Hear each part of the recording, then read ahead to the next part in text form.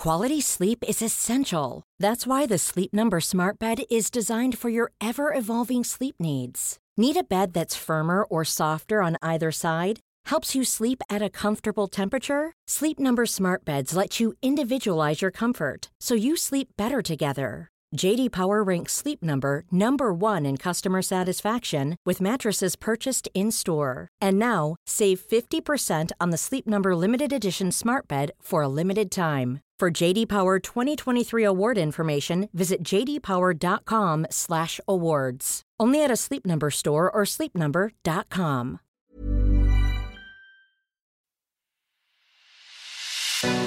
It's The Ancients on History Hit. I'm Tristan Hughes, your host, and in today's podcast, we are talking ancient body armour. Not iron body armour, not bronze body armour, we are talking linen body armour, the Linothorax, that famous body armour that you see Alexander the Great wearing on that renowned mosaic discovered on the floor of the House of the Faun in Pompeii.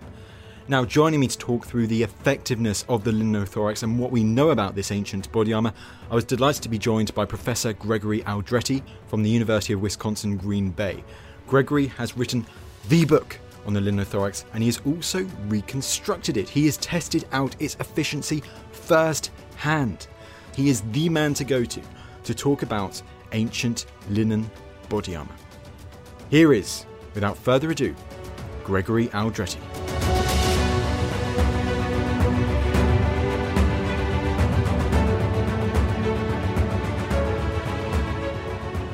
Greg, it is great to have you on the podcast. Thank you for joining me. I'm delighted to be here, thank you. Now, the Linothorax, the body armour that helped Alexander the Great conquer the mighty Persian Empire. That's the quick tagline, isn't it? And there's some truth to that. But it wasn't just Alexander who wore this. This is a technology that was used for 1,500 years by about a dozen different cultures. So it has a very long lifespan, and this is, of course, this body armour is something that you spent a lot of time recreating and studying. Yes, so it was not my intent to go off on a 12-year tangent studying ancient body armour, but one of my students, Scott Bartell, was an enormous fan of Alexander the Great. I was quite obsessed with him, has a tattoo in Greek of him on his arm, all sorts of things. And he had seen the very famous Alexander mosaic, which is from Pompeii, which many people have seen, in which Alexander is depicted wearing this linen armor called a linothorax. And Scott wanted to recreate one of these for himself. And so one day he came to me and said, I want to try and make this armor. Can you give me some references to do it properly? And with typical sort of professorial arrogance, I said, why, of course, I'll get you some articles to read. And when I went and looked, there weren't any. It turned out that nobody had really studied this in depth in a rigorous scholarly way. And that was the light bulb moment where I said, well, all right, why don't you and I do this? We can study it. We'll even do a reconstruction of it. And it just snowballed from there. So in the end, I spent 12 years on this thing. I worked on Scott with it for 12 years. And we ended up writing a book together. Fantastic. I mean, that is absolutely remarkable that, as you say, this body armour, which seems to cover a large period of antiquity, hadn't really been studied in depth before 12 years ago. Well, people had talked about it a lot, but because it was made of organic materials, no examples survived. So there was a lot of speculation, especially among actually the reenactor community, who had themselves sometimes tried to make some of this. But scholars like to study what they can touch, archaeologists like to make typologies of physical objects, and we didn't have any of these things. Or perhaps we only had a few tiny fragments surviving in some graves. So it gets mentioned a lot, but bronze armor had really gotten far more attention because we've got lots of nice examples in museums and it's flashy. So there was always a little bit of suspicion about the Linothorax as to just how widespread was it and how effective was it as protection. And those are the questions that we really tried to answer with our project. Absolutely. Well, let's dive into the material itself first of all. First of all, no question too silly. The Linothorax, what does that mean in ancient Greek? Well, it's a compound made up of two roots, lino, which means linen, and thorax, which is literally chest, but is also in ancient Greek the term for any kind of body armor. So it's very clearly, nicely descriptively named, body armor made out of linen. And the word itself occurs quite early in Greek literature. It occurs twice in Homer, Linothorax. It occurs about 45 other times by about 30 different authors. So it's not a rare word. It's not an unusual thing. This is something that gets talked about by a lot of authors. And in addition, there's other references to armor made of linen that doesn't necessarily use the term linothorax. So when you combine those together, on the one hand, we have a very good body of literary evidence of about 70 references in ancient literature by about 40 different authors that this thing existed and was used by people all across the Mediterranean.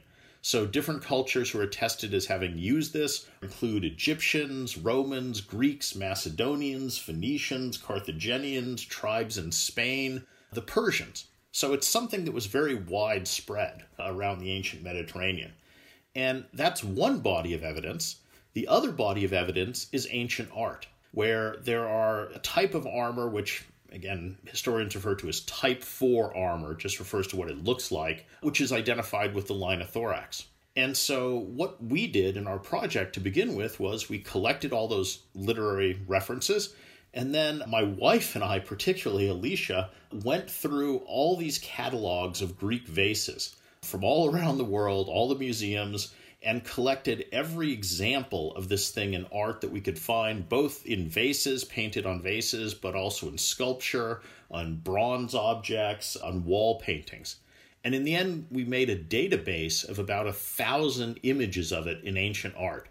So this is what we start with, the literary descriptions and then the visual images. And our first goal was to simply try to backwards engineer it, to figure out how this thing was put together, to try and make a couple examples using the same sorts of materials that would have been available in the ancient world. As you mentioned there, looking at the literary evidence and the art evidence, what can this tell us about how this body armour was put together? Was it just one big piece of linen, or do we think it was lots of little pieces put together? It looks like most of them had two components. So there was a kind of shoulder piece with these two long arms that you would put over your shoulders and then pull the arms down and fasten them on the chest. And then there was a flat rectangular section which you would wrap around your body and tie together, usually on the left side. And so it forms a kind of tube around your torso, and then the shoulder thing comes over the top. Sometimes this armor is called tube and yoke armor because of that arrangement. And what was really helpful to us is there were a number of vase paintings which showed Greek warriors putting the armor on. So not already on them, but in the process of putting it on. And what was interesting there is you could see them taking these flat shapes and bending it into this tubular shape around their body. And then they would have those shoulder pieces where before, again, they would pull that down, the two arms would stick straight up on either side of their head.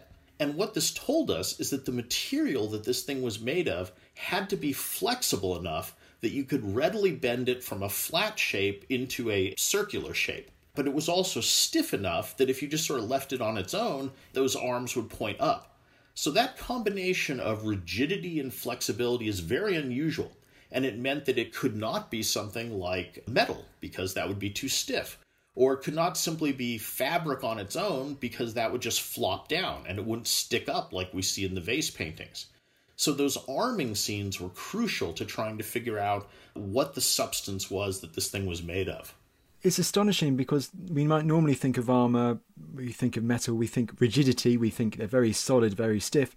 But as you're saying now, this linen body armour, it seems to be able to mix rigidity and flexibility together. Precisely. And that's also one of the keys to its effectiveness, because when, let's say, an arrow or a sword or something hits it, all that force doesn't just go to the point of impact as it would with bronze armor. Instead, the entire thing flexes and disseminates some of that force throughout it. So having that little bit of flex really helps to enhance its protective abilities. And there's a lot of debate, quite honestly, about what this is made of. It's clearly linen. Some people think it was laminated together with glue. And that's what we put a lot of time into investigating. And to be honest, I think that's probably the most common way it was done. But it could also have simply been sewn together in thick layers. It could have been quilted. You could have had leather intermixed with the linen, because every piece of armor in the ancient world is handmade. These aren't stamped out in factories by machines. Quite honestly, I think there was enormous variation. So I'm not sure there was a single method that these were constructed by. I think we can have good evidence that the lamination one was an important category of this, but I think there was a lot of variety as well. Of course, because as you say, they're found all across, well, we know that they're used all across the Mediterranean, and it therefore suggests there's, perhaps based on the local resources, there's regional variation in their design. Right. If you're a farmer somewhere and you have a bunch of spare old sheets or curtains, you'll make it out of linen. If you've just killed an oxen and you have some nice leather around, you might incorporate some of that. Some of them have clearly little metal plates added to the outside. When we studied the database, about 15% had some sort of scales, probably of metal, attached to parts of the exterior of it. So that there's a lot of variation here.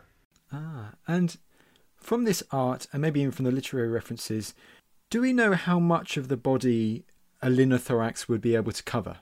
Well, the core part is your vulnerable internal organs. So in the ancient world, if you get hit in the arm or leg, as long as you don't bleed to death, you can survive that or it doesn't get infected. But if your abdomen or thorax gets penetrated, you have a much higher chance of infection. So that's where the protection focuses on, because that's fatal if you get a perforation to those areas. So it would cover you from a little bit below your waist up to your shoulders. The arms would be exposed. There would be these kind of flaps attached to the bottom called teruges, which would hang from about sort of the level of your groin down to your knees, and that would provide at least a little bit of protection to your upper legs. But mainly this is the core body part that's trying to protect, which is what all body armor tends to do as well. In further regards into the material and to the wearing of these linothorax in creating them, do we have any idea how the ancients would have attached various parts of the linothorax together? Well, we can see again in the vase paintings that sometimes there's holes drilled through it and then leather laces. So when they bend the two sides of it together around the body, they lace that up, usually on the left side. And it would be the left side because that's where you would be holding a shield in your left arm, so that is the weakest part of the armor, but hopefully that would be behind your shield as well. Other parts could have used fasteners, pins, or you could have glued the whole thing together. The gluing, the lamination process turned out to be pretty effective once we started to do our actual experimental archaeology and begin building these things in person. Once again, that's very interesting, particularly with the strings and the laces, that they could have been able to use laces to tie it all together. There's all kinds of ways to do it, and then that seems to have been the most typical. There is a lot of variation, though, in exactly how you tie them. So, for example, the laces that tie down the two shoulder flaps on the front of your chest, sometimes they go straight down to an attachment point. Sometimes there's two separate attachment points. Sometimes there's this fancy X shape where the laces cross over one another. We see an enormous variation on a basic theme. Indeed. Let's focus therefore on Greek warfare in particular now and the use of linothorax in that. And of course you also mentioned metal body armour. The image might come of these archaic hoplites wearing this bronze or this iron armour, but of course you also have this linen armour. Is there a sense that the linen was an evolution from the metal armour, or were they both used at the same time? They were clearly both used at the same time. So it's not a case of one showing up and then being supplanted by another. These were two parallel types of armor. And the linothorax actually seems to have a number of advantages over bronze, at least in the archaic and classical Greek eras, even into the Hellenistic era. It's lighter for the same amount of protection, it's cooler, it's cheaper to make. And so you might ask, well, why would somebody choose to wear bronze? And a lot of that is status. Bronze is expensive, so if you buy it, you're showing off your status. And the other thing about bronze is it looks good. It's shiny and impressive. And so I think you would always have elites who would want to show off their status, who would want to look good, who would want to wear this bronze armor. On the other hand, it's clear that this really wasn't second place armor. Even kings would wear it sometimes. So Alexander wore it, and he clearly could have worn any kind of armor he wanted, but he wore this because clearly he thought it was best. The armor that he wore was supposedly captured from the Persian king. So again, another monarch wearing this. There's a reference to some in Italy, which were dedicated in the temple of Jupiter Optimus Maximus as the spoils taken from slain Etruscan king. So again, it's not just poor people would wear this, though I think largely they would because they could afford it better than bronze, but sometimes you get even the highest people in society wearing it as well. So even if metal is more of a status symbol, you still see some of the highest people in the society wearing leather body armour. Yes, leather or linen or various things. And one of the interesting things too about the manufacture is that bronze requires very specialized ingredients. So you have to get tin and stuff, which is often you have to trade for. You need to hire a blacksmith who is an expensive specialist. But to make a linothorax, the main things you need are spinning and weaving skills and then gluing. And the people who had those talents were women. So there's an interesting gender aspect to this where I can very much envision wives making this for their husbands, mothers making it for their sons. This is the kind of thing that could be done in almost any farm anywhere around the Mediterranean where you had women who had these weaving and spinning skills, because that's really what you need to make it. And there's one very interesting Greek vase that on one side of the vase, it shows a group of women weaving and spinning, typical scene. And then on the other side of the vase, and it's clearly in the same house because the architecture in the background's the same, you see the man of the house putting on a linothorax. And I'm very tempted to read this as the women produce it and then the man gets this armor from them. It just sounds so much more, on the one hand, cost effective, but also the ability to be able to acquire a linothorax seems so much easier than getting a metal piece of body armor. Yes, it is. And I think that's why it probably was common. And certain armies seem to have, across the board, equipped themselves with it. So Alexander, who was clearly one of the most successful military commanders of the ancient world, seems to have equipped his phalanx with a linothorax.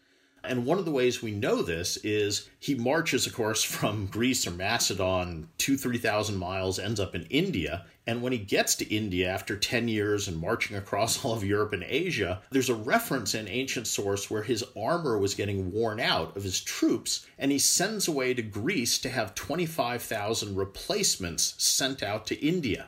And then, and this is the crucial part, it says he burned the old worn out armor. And that suggests again that it was flammable. So it was probably these linothoraxes that his men had been wearing on their great conquests. Let's focus then on the Macedonians for a moment and Alexander, but I'd also like to first talk about his father Philip, because obviously Philip is the one who creates these radical military transformations that turns his kingdom into the superpower of the central Mediterranean. And do you think one of these key transformations was the introduction of the linothorax for his infantry?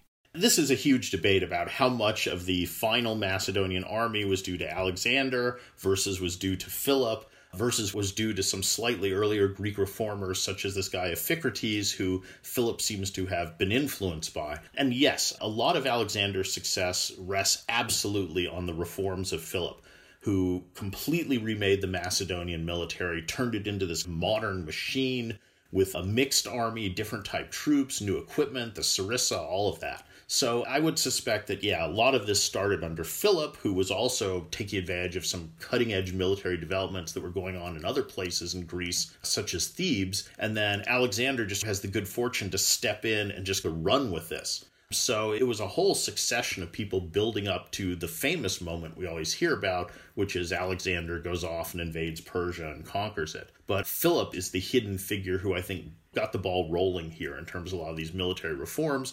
And one of those was replacing the heavier armor with lighter armor so that his men could carry the longer spear, the sarissa. And in regards to the linothorax and its use as body armor, of course, with the metal armor, we sometimes see decoration on the body armor for status and all that. Do we have any idea whether the linothoraxes were decorated? Yes, and in fact, this was one of the really fun side things that came out of our project. When we put together that database of art, we were able to then do statistical analysis of it. And again, this is something that I would have thought had been done already, but had not. People had not put together a big database of Greek armor and then said exactly what percentage of the armor is decorated, what types of decoration are on it, what's most common.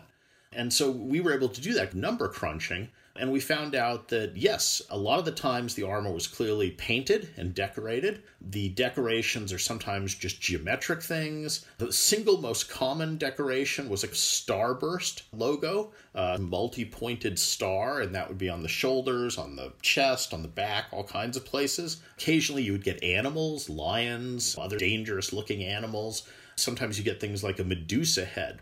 What was interesting, though, is that all these different types of decoration maybe altogether were only on about 50% of the armor. So a lot of it was relatively plain. So there were forms of decoration, but they weren't universal, and again, they were very idiosyncratic. It seemed like soldiers would just put on whatever they wanted. And we don't have clearly established that, let's say, all the people from the city of Corinth would all have the same decoration or symbol on their armor. It seems to have been much more individualized. And could this decorative armor be a symbol of status? Possibly. We try to look at these, and from a modern perspective, you're always thinking, well, are there indications of things like rank, which is very important in modern militaries and as a part of uniforms? And we don't see clear enough patterns there to say that. So yeah, I think it's more just what you think looks good on you or what whoever made the armor happened to put on it. Well, talking about decoration on a Linothorax, and you mentioned it earlier, the Alexander the Great mosaic. And why does this piece of art, why is it so significant for understanding the ancient Linothorax? Well, it's the single named depiction that we have surviving of somebody who we know very well wearing it. And it's also an extremely famous bit of art, too. So, I mean, it's this Roman mosaic, which is itself probably a copy of an earlier Greek painting. And it's one of the most dashing, romantic images of Alexander. I mean, it shows him charging across the battlefield. His hair is flowing in the wind. He's looking dynamic. And on the other side of the mosaic, you have Darius, the Persian king, making eye contact with Alexander, becoming frightened. And you know in the next instant, he's going to turn his chariot and run from the battlefield. So it captures this key moment in a pivotal battle of the ancient world. And that's an unusual thing in art. And here he is wearing this very distinctive type of armor in it. So it's quite famous for that reason. And the armor itself, is it very detailed in the painting? Yes, it's clearly an elaborate version. So it's hard to make out all the details, but he does seem to have a Gorgon's head painted right in the center of his chest. There's a lot of color outlining of the different parts in red, little details. So it does seem to have been a particularly elaborately decorated suit of armor, as one might expect of the type that would be worn by a monarch. Of course, of course. And you mentioned paint there. Does that also suggest that paint could be used to decorate Linothoraxes? Yes, and one of the most useful things in our reconstructions was there are 27 tomb paintings, mostly in Macedon, a few in Italy, that show depictions of the Linothorax, and they're in color.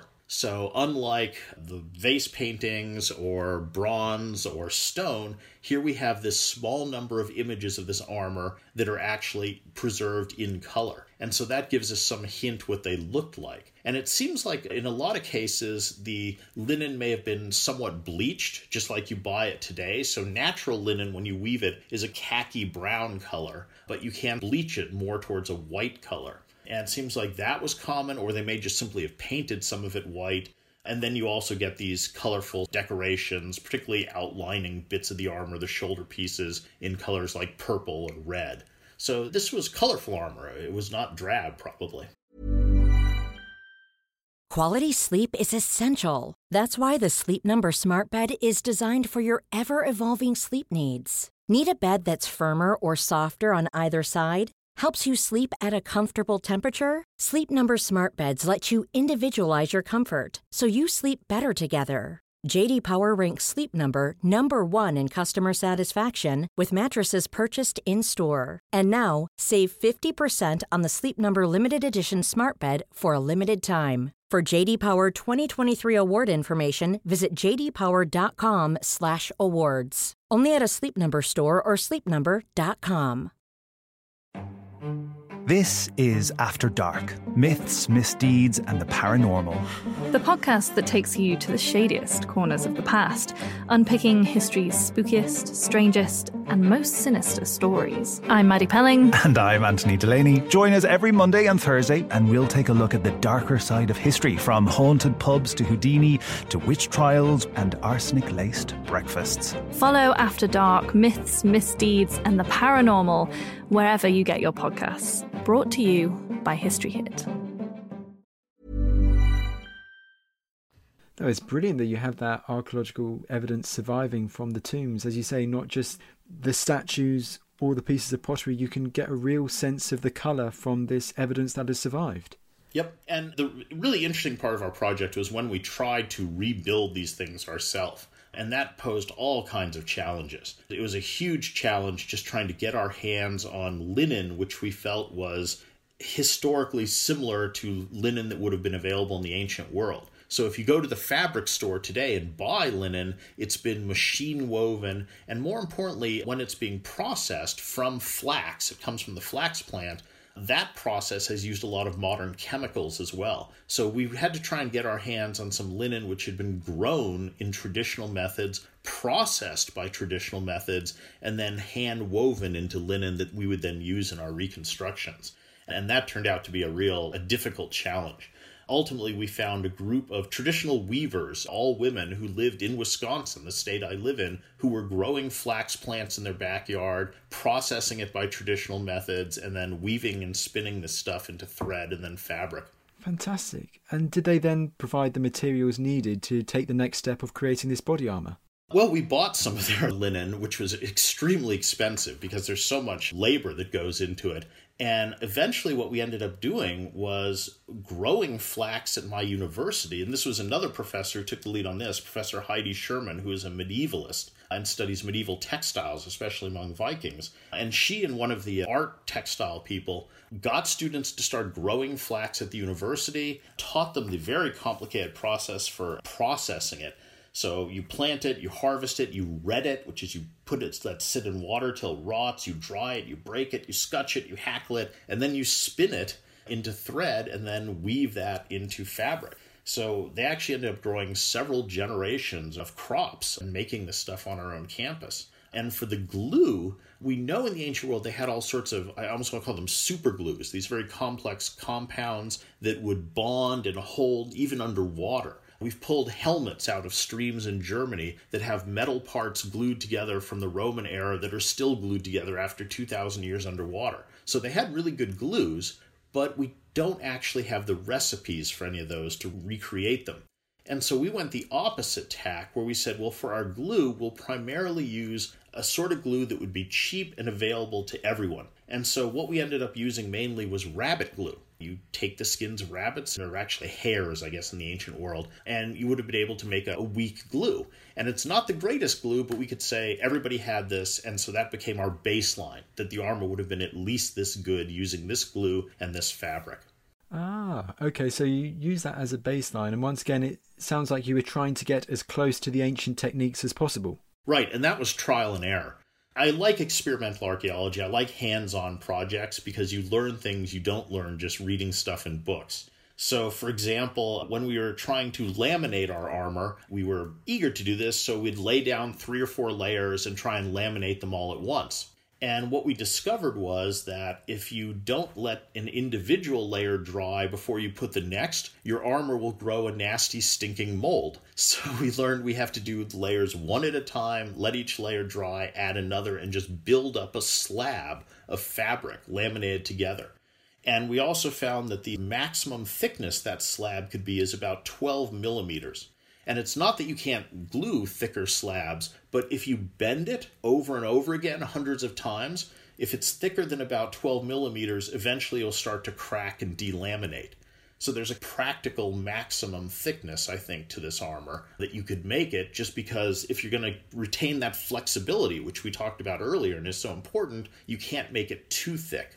So these are the kinds of things you really only find out by doing this in person, by trying to make this stuff. Something else we found out is initially we just built up a thick slab and then thought we would cut out the shapes we needed for the armor. And when we tried to cut it, it turned out to be so tough we couldn't cut it with anything. So we tried big scissors. I actually went to the sort of home supply store and got some bolt cutters, and that wouldn't cut it. And in the end, I could only cut it out using an electric jigsaw equipped with metal cutting blades. Now, obviously, they didn't have that in the ancient world. So what we realized is what they would do in the ancient world, and this seems obvious in retrospect, but this is the kind of thing you learn, is they would cut each piece in the shape they wanted and then laminate it together, not just laminate a big square and cut it out. So that's the sort of practical stuff you learn by doing this in a hands-on way. Absolutely. This experimental archaeology, although lots and lots of hard work, it must be extremely rewarding to be able to answer these questions. Well, it was fun. All of my research tends to focus on practical questions. I like to study how did they actually do things in the ancient world. That's kind of my angle. And so this was fun. I also have a bit of a science background, and this is the scientific method, trying stuff out. And so that played into it as well. And it was also a great project for students because once we had this thing, the second phase, which we can talk about in a minute, is the testing part. So here you get to shoot it with arrows, hit it with axes and all this. And it's a lot easier to sign up students for a project where you say you get to hit something with an axe and wear armor than, well, you get to count some potsherds or something like that. So I was able to employ a lot of undergraduate students. These were not grad students, who all basically donated hundreds of hours of their time to learning how to spin. We had all these male students learning how to use a drop spindle, which is the kind of spindle they used in the ancient world. And we tested some of this on some of my students. One of them had a farm, so we could go out there and shoot arrows and stuff. And so, yeah, it was great. And it was also nice to bring in the community. The connections we made with those traditional weavers, the women in Wisconsin who did that, was very enlightening. And one of them came and gave talks to my students and taught them how to do these things. And they were a wonderful source of information. We connected with the hunting community in Wisconsin. That's a big hunting state, with bow hunters who did some of our archery tests. Police got involved at one point. We were using their range to do something when a documentary got filmed on it. So it was a nice project that really brought together faculty, students, and community members to all do this genuine original research in experimental archaeology. Brilliant. That sounds just absolutely great fun. How much material in the end was needed to create one set of body armour? Yeah, good question. So our first one, which was about 12 millimeters thick and was fairly large. So ancient world ones would have been slightly smaller just because the average person was a little smaller. That one had 15 layers of linen, and those 15 layers ended up being, like I say, about 12 millimeters thick. And it consumed, if we had made this from one bolt of linen, it would have been a bolt of linen about 18 meters long by 1 meter wide. So a lot of fabric. And the glue was about 7 liters of glue. So when you laminate this thing, you have to absolutely saturate the fabric. And that's why you really have to let it dry, too. So it consumes a lot of glue, a lot of linen. And one of the practical things one learns as well is here I am gluing together these large swaths of fabric with rabbit glue. And at the time I had a dog, and my dog was very interested in my armor and kept trying to chew on it. So you have to keep your pets away from your archaeology projects if you're making it out of rabbit glue. Indeed. And do you think this can also tell us about how extensive the production of linen, flax production, must have been in the ancient Mediterranean world? Well, it was extremely extensive, and we have lots of archaeological evidence. Flax is one of the oldest plants that was grown to use for textiles. There's finds from 7,000 years old. It was all around the Mediterranean. So today we think of flax or linen coming from places like Egypt, but they were growing flax in Germany as well. So it was something that was grown all around the Mediterranean, was one of the most common fabrics, was used for all kinds of things. Linen has a lot of interesting properties. It gets stronger when it's wet, which is nice. It has very high tensile strength. It stays cool in hot weather. So it's a really good textile, and you could see why they would have naturally used it for this, because people would have had a lot of this. It's used for ropes, for sails, a lot of nautical applications as well. And by the way, we do know that the Greeks did laminate stuff. In tombs at Mycenae and in Tarquinia in Italy, we found tiny little fragments of laminated linen glued together that's sometimes 14, 15 layers thick. And these are found in grave sites full of weapons. So it's quite likely that that's actually a fragment of a linothorax there. but there's not enough surviving to just definitively say absolutely this was a piece of armor. And the Greeks, for example, laminate all sorts of stuff. We have a literary source that says some of the theater masks which they wore in the famous plays of Sophocles and things like that were made by laminating together layers of linen. So it's a technology that was prevalent in the ancient world. A technology that was prevalent and not just militarily, but it became used militarily. Right, in civilian context, there was a lot of this as well. Absolutely. Okay, let's get on to what we've all been waiting to hear, the results. First of all, what weapons did you use to test the armor's effectiveness? All right, so phase one was to reconstruct one of these by backwards engineering from the literary descriptions and the visual evidence. And we eventually made, I think, about 7 complete suits of armor. And this was important because we wanted to wear them all day long. My students, not so much me, but my students would run around in these things in the hot sun. So we learned a lot about their wearability. So that was the one phase. But the big question remained, how good was this as protection? Was it legitimate protection on a battlefield? How did it compare to bronze armor? And so to do that, we needed to do very controlled scientific testing. And so what we did here is we also made a whole series of flat 1 meter square panels with different variables. So we would make it different thicknesses, different thread counts of linen, different coarseness of weave. Sometimes we'd glue it together with the grain of the fabric going the same way between layers, sometimes opposite. We used different glues. So we used fish glues, we used organic glues, we used some modern glues. So we made about 50 of these test panels. And we needed flat panels rather than armor because we needed to be sure we hit each one at exactly the same angle. And then we mounted these things on a test stand and then shot them with arrows. And we focused on arrows because this was something we could control all the variables. So with an arrow, we could get a bow with a certain pull strength. So modern bows, you pull it back and it has a certain pull weight. So every shot would have the same force applied to it. We used replica wooden arrows with natural bird fletching. We also had some blacksmiths construct for us bronze and iron arrowheads that seemed to be as close as we could get to the bronze and iron arrowheads that were used in the ancient world. So we had to try and get the same metallurgy, the same shape, the same weight, sharpen them up in the same way they would have been used. So again, we're trying to replicate all this, and then we just do lots of shots. So we shoot it from 10 meters away, 20 meters away. We shoot it from a 90-degree angle, a 45-degree angle. We vary the power of the bow. We vary the test patch. And so we ended up with thousands and thousands of data points. But number crunching all that down, the bottom line conclusion is it was actually surprisingly good protection. So if you were wearing a 1 centimeter thick Linothorax, our notional standard, you would have had the same degree of protection as a warrior wearing a 2 millimeter thick bronze cuirass, which is about the thickest bronze. So it was quite good. And most arrows would not penetrate. A lot of them would just bounce off. And a lot of them would just sort of stick in the armor quite dramatically. So you could have a hoplite looking like a pincushion with all these arrows sticking out of them, but they don't go through. So they were completely untouched. If you like the scientific side of this, it required about 70 joules of energy to penetrate a 1 centimeter thick Linothorax. And that's the way that penetration stats are measured for things like knives and swords, is usually in joules of energy required to penetrate it. So after all this testing, it turned out, yeah, this was quite effective. And we did also have our blacksmith make us some 1 millimeter and 2 millimeter thick bronze plates and did direct comparisons using the same bows, the same arrowheads. And so that's how we know that it was equivalent protection. You're saying that many of these ancient arrowheads, well, either they bounce off or they get lodged between layers of the linen.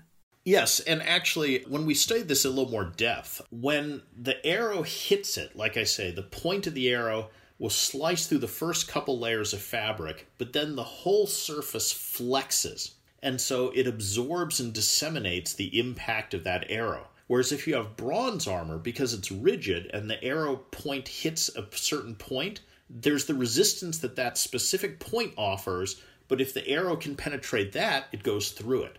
So it's, again, that combination of stiffness and flexibility that gives it its magic properties. In these ways, it's a lot like modern Kevlar armor, which, again, is made to resist penetration, particularly, and has some of that flex to it as well. And something we found is when arrows would hit it at an angle, which is probably what would happen on the battlefield. It would be rare that it would hit exact 90-degree perpendicular to the surface. The arrow tip would burrow through a couple layers and then almost get caught between two layers and would be deflected away from your body, and the arrowhead would just sort of burrow between the layers and lose all its force that way, rather than continuing straight on to penetrate. So because of this layered effect, it would almost divert arrows away from your body if the tip would catch between two of those layers once it loses a little of that initial momentum. So it really was, I think, very good protection from things, especially like arrows. Now, what it's most vulnerable to is really, really sharp points. So ancient bronze and iron, just because of the softness of the metal, you can't get that kind of razor-sharp point. But we tried things like modern hunting arrowheads, which really have razor-tipped steel points, and those ripped right through it. So I think that's partially why it falls out of use around the Roman period, is there were some advances in metallurgy which simply made arrowheads and sword points and things sharper. And because it's fabric, sharpness really matters because it'll cut through it. So it ceases becoming frontline military gear when metallurgy gets a little bit better. So, as with many things in history and military history, technological improvements is probably key to why it falls out of use around the time of the Romans. Yep, it's always technology. And also around the time of the Romans, there were people coming into the Mediterranean with some more powerful bows. You have horse archers from Eurasia, Huns and people like that. And again, if you have a bit more force behind it, that'll enable it to be penetrated. But the sorts of bows that were used in the Greco-Persian wars, the famous Battle of Marathon, all that sort of thing, Thermopylae, there you probably would have been pretty safe from arrows if you were wearing this kind of armor. Now, if you take something with a sharp point and just ram it into it, it will penetrate. So when I took a spear with a very narrow tip and just ran right at it, I was able to get through it. So it's not invulnerable, but for just random arrow shots in that period from 600 BC to 250 BC, it would have worked quite well. Indeed. And what do we know about its effectiveness against melee weapons? Well, I actually have quite a large collection of replica weapons, given my interest, and we hit it with everything we could find. So we smacked it with swords, axes, spears, pila, javelins, maces, all kinds of things. And these weren't as scientific because each hit is different depending on the strength of the person who's wielding the weapon, whereas the bows were the scientific one because we could control that. But my impressions from this is it's pretty good. It's pretty good protection, and especially against blunt force weapons. So things like axes or maces, where a lot of it is the force of the blow. Again, that flex, the first time one of my students hit with an axe, we almost had an accident because it bounced the axe right back at his leg because it had that flex in it. So it's almost he hit it and then it pushed the axe back at him because it flexed in and then flexed back out. So I think it would have been quite good protection against those sorts of things. It would have been excellent against slashing weapons because those don't penetrate. But it's the narrow points that just go straight in with a lot of force, the tip of a spear or a stabbing sword that might have had a chance of getting through it. Once again, it's extraordinary, especially when we consider the ancient Mediterranean, from what you're mentioning there. It has the flex, but it also has the strength combined with it. And the other thing is it's much more comfortable to wear. So I've worn a lot of body armor. I've worn Roman Lorica segmentata, I've worn chainmail, and this is by far the most comfortable armor I've worn. And the reason is, well, it's lighter, for one thing. It would weigh about 5 kilograms, a Linothorax, versus, let's say, about 10 for a bronze corselet, or about 13 kilograms for chainmail. So that means you have greater endurance on the battlefield. You can run faster, go further. It's also cooler. And if you're in a hot Mediterranean 100-degree sun, armor bakes you. Metal armor cooks you, quite literally, whereas this would let you stay a lot cooler. And also we found that once you wear it for an hour or two, your own body heat softens the glue a bit, and so it starts to conform to your body shape. So it was much more comfortable to wear for 5-6 hours at a time than, let's say, my Roman armor, where sometimes I'll wear this for, let's say, 5 hours, and by the end of that, my lower back is killing me because it's very rigid and it doesn't adapt to my body in the way that this adapts to my body. No, indeed. And that climate point you made just there, especially when you said how it's popular in the Eastern Mediterranean and Greece, and also when we're considering Alexander and his conquest of the Persian Empire, that climate point, the temperature, where they're fighting, the heat of these places, do you think that's also a factor as to why the Linothorax becomes so popular? Definitely. And we do see it at places, there's some fragments that might have come from Linothorax at a place like Masada in Israel. So that's a desert. Places where it's really hot, I think it's especially useful. This is why Alexander's army could march so far so fast, is because they weren't as heavily burdened. There's also a reference to it being used by some Marines on a ship. And if I were on a ship, I would very much want a lighter armor that if I fall overboard isn't going to drag me straight to the bottom immediately. So yeah, there's a lot of context in which I think this would have made sense.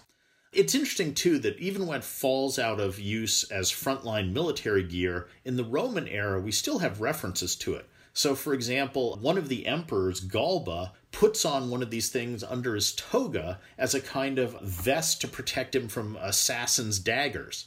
So clearly there's still this notion it could provide protection, just not maybe on the front line of the battlefield.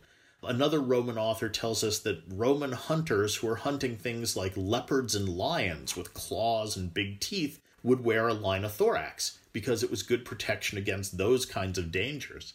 So it's interesting how you still find it popping up in these slightly different contexts that aren't the frontline military, but still being used as protection for all sorts of reasons. Brilliant. Well, there you go. And we might not have the evidence for this, but then could it very much be possible, you mentioned lions, that this might have been used as a type of body armor in the arenas? We don't know. I mean, there's no visual depictions of this, and gladiators were extremely stylized. The Romans had this thing where 20 different types of gladiators who all had very specialized weapons, and none of them seem to have been linen armor. Now, they may have been, and we just don't know or don't have surviving examples.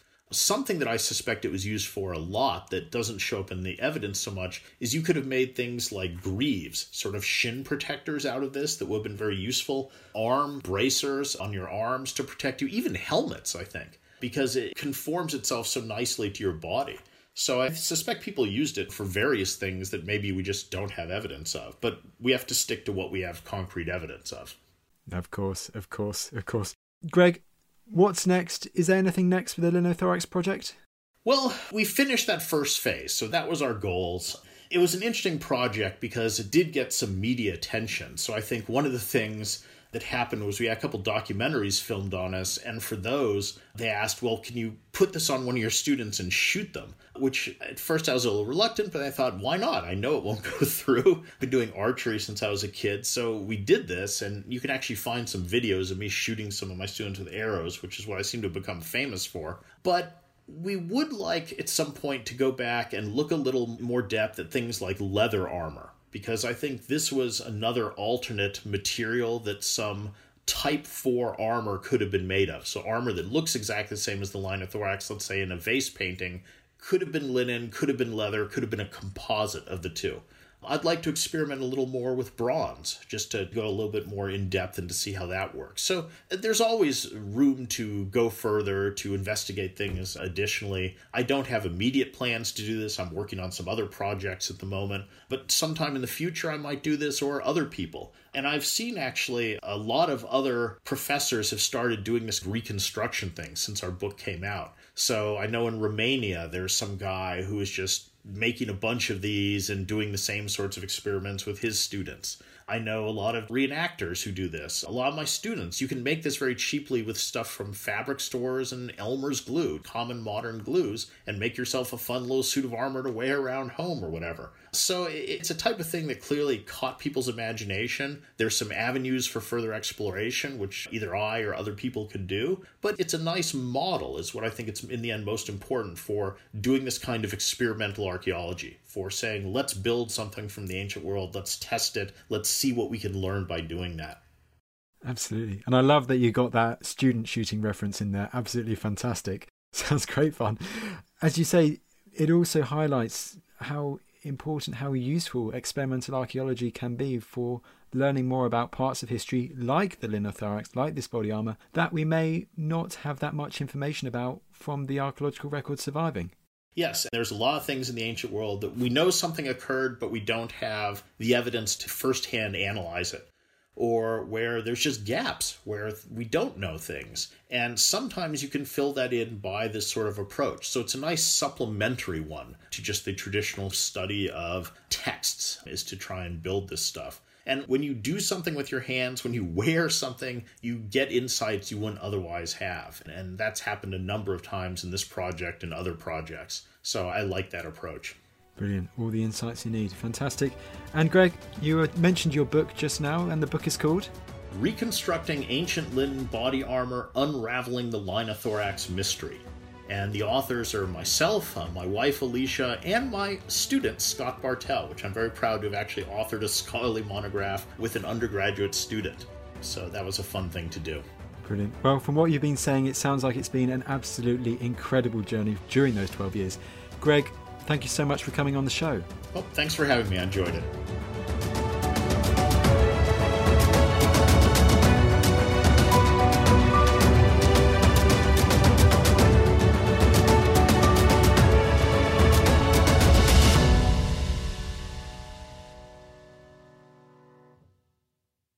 Thank you for listening to this episode of The Ancients. Please follow this show wherever you get your podcasts. It really helps us and you'll be doing us a big favour. Don't forget you can also listen to all of these podcasts ad-free and watch hundreds of documentaries when you subscribe at historyhit.com/subscribe. As a special gift, you can also get your first 3 months for just £1 a month when you use code ANCIENTS at checkout.